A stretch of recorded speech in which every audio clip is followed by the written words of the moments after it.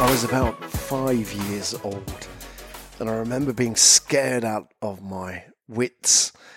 We were walking through a shopping precinct. My mum was dragging me to, I think it must have been a doctor's appointment or a checkup of some sort. Walking through this precinct in Fareham.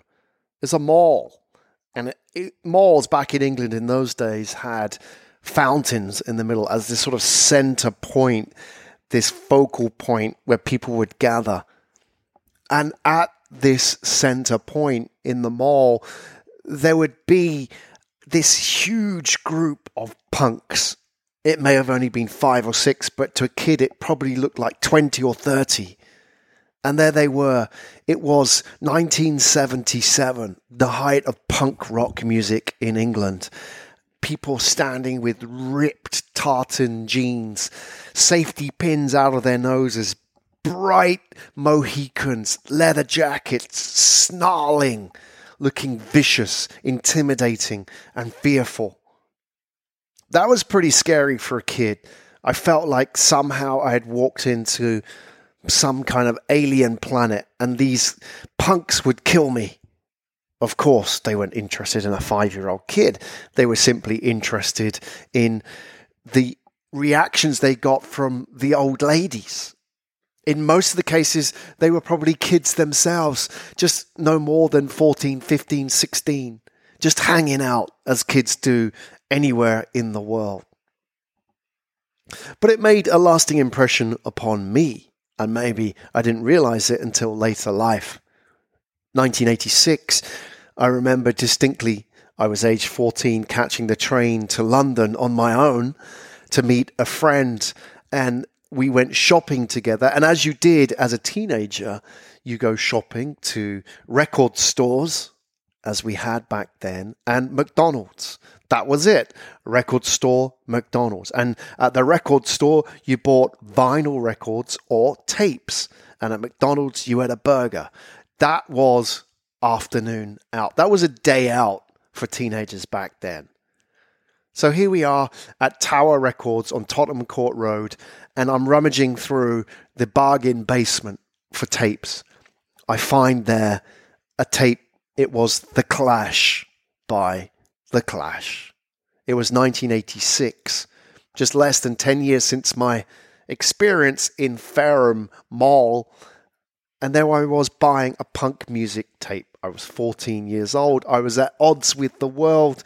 I wanted somehow to find something that understood me and spoke to me and felt like I could belong.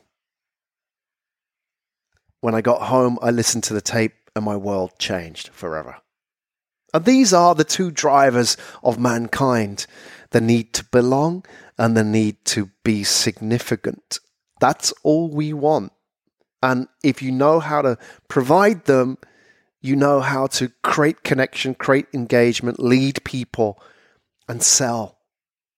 Even if these drivers don't serve us well, they are our prime motivators. Take, for example, cigarettes. Why would anybody consume a product that killed them? It doesn't make sense. But then not everything does make sense. People buy on emotion and justify with logic. We are emotional beings, motivated by these drivers, the need to belong and the need to be significant. What more could be a belonging for an aspirant teenager than to belong to a group of smokers, outcasts, rebels without a cause, defying parents, defying society, defying all manner of logic, hanging out in the bike sheds as we did, smoking cigarettes for no other reason but just to belong. It didn't make sense.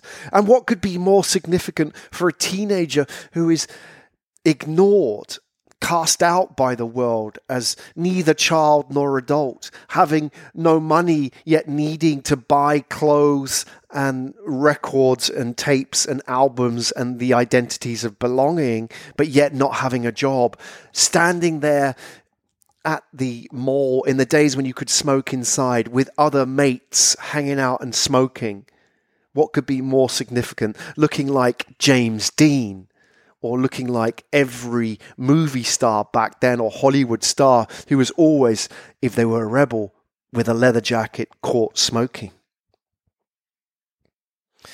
Interestingly, around about the late 90s, 1998, I had a business which studied how young people used mobile phones.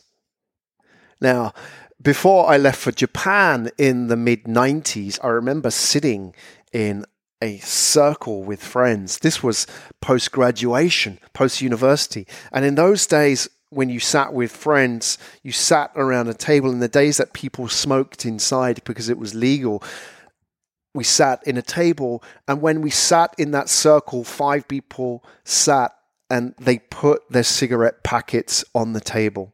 Marlboro, Silk Cut, Camel, Marlboro, Camel. Every cigarette packet identified who they were and said something about them. Nobody smoked cigarettes because they tasted good. They smoked cigarettes because the brand gave them a sense of belonging. There was a difference between the guy who smoked Camel and the guy who smoked Silk Cut. It said something about them, and it was something that they ascribed to, and therefore they put their cigarette packets on the table. Now, around about 1998, when I came back from Japan and we started the business for youth research into mobile phones, an interesting thing happened. Around about that time, I caught up with old friends and a similar situation occurred. And these were the sort of the class reunions that you would have in your mid-late 20s. People would gather together, still maintain old relationships with university friends, and also keep an eye and catch up, see what everybody else was doing, benchmark yourself against them. How are they doing in their career? How am I doing in my career? Am I doing okay? So here we are sitting in a table in a bar, and instead of cigarette packets, they were mobile phones. Everybody put their mobile phone out on the table. No cigarette packets. Nokia, Sony Ericsson, Nokia. These were the phones of the day. And they said something about us in the same way that cigarettes said something about us. And interestingly, you look at the impact of mobile phones on cigarette consumption by young people. Cigarette consumption had been largely stable and unchanged by teens for 30 to 40 years. All those years of public education telling young people about the ills and the dangers and the stupidity of smoking had very little impact on the actual numbers. At the beginning, yes, but then you were left with this hardcore of smokers who ignored what public health advice said. And those numbers were stable for 30 years. So all those public health messages were wasted. Millions, billions of dollars spent telling people about cigarettes were falling on deaf ears. And yet, something around 1998 changed. For the first time in 30 years, young people's consumption of cigarettes started to fall. And it wasn't because suddenly they woke up and thought, you know what? Maybe my parents and maybe society is right. And maybe I am stupid and I should stop smoking. No, not at all. What happened was they replaced one social tool with another.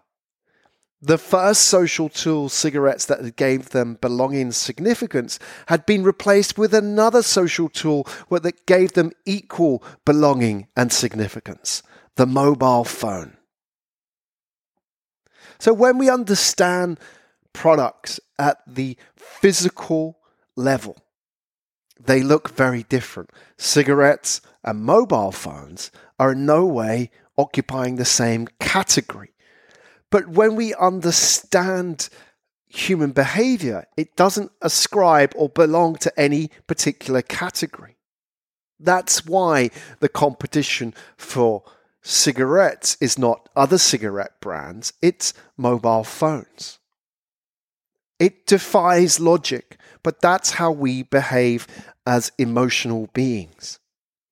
If you want to stop mass shootings, like those crazed idiots that walk into schools in America and shoot all the kids, then we need to stop celebrating mass shooters.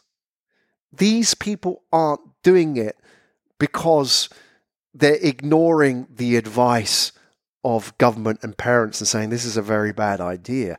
They're doing it because somehow it makes them feel significant. Sure, they're mentally unstable, but what it has given them is an opportunity to be significant. If you put a gun to somebody's head on a rating of 0 to 10, how significant is that person? Probably about 10. Right now, that person is 10 out of 10. And even if those drivers don't serve them well, they're driving them to perform certain behaviors. There are many TV programs which celebrate idiotic behavior because, in the quote-unquote words of the participants, I'll do anything to be on TV. You know, the only thing worse than being humiliated by your friends is being ignored by them. Starbucks doesn't sell coffee. It sells the two drivers that make us commit to a product or a brand or behave in a certain way. Starbucks sells space, a place to belong, a lifestyle, and significance. It's twice as expensive as McDonald's. There are about 70,000 combinations of your favorite latte, and you look cool walking down the street holding a Starbucks cup in your hand. Those are the two drivers of behavior. The need to belong and the need to be significant. Now, in the commercial world, we sell out. We compromise our beliefs and our behaviors to belong and be significant. In the world of punk, to sell out was the ultimate crime. It was a negative. People were called sellouts. And in the words of The Clash, every gimmick-hungry yob digging gold from rock and roll grabs the mic to tell us he'll die before he's sold. The key is staying true to your story. Giving people something to belong to and something that makes them feel significant in a way that's positive and contributes positively to their lives and to society. You can choose. You can choose to start a company or start a movement. But when you do, just be clear in your head, who are you speaking to and who are you speaking for? The reason we love music is because it gives people a voice. It speaks to the pain inside them. We all were born with adversity. We've all faced our own version of overcoming in our lives. And that is why we still need music in our lives, because it speaks for that journey. The worst songs in the world are the ones that are all happy, happy.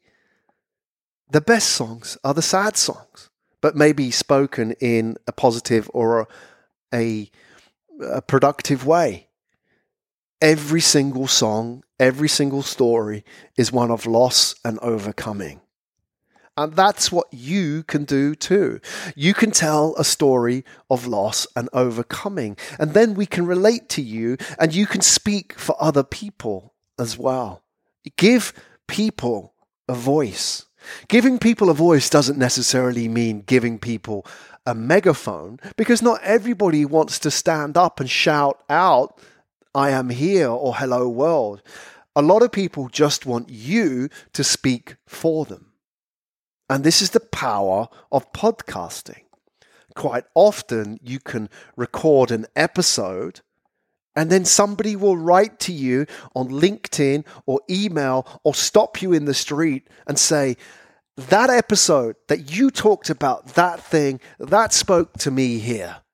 You were speaking for me, to me. And that is when podcasts are as powerful as music. You give people something to belong to. You give something that makes them feel significant. You give people a voice. So rather than give them information, give them a flag around which they can rally. You don't need a lot of people. Just plant that flag, and 100 people is enough to make it worthwhile. But first, plant the flag.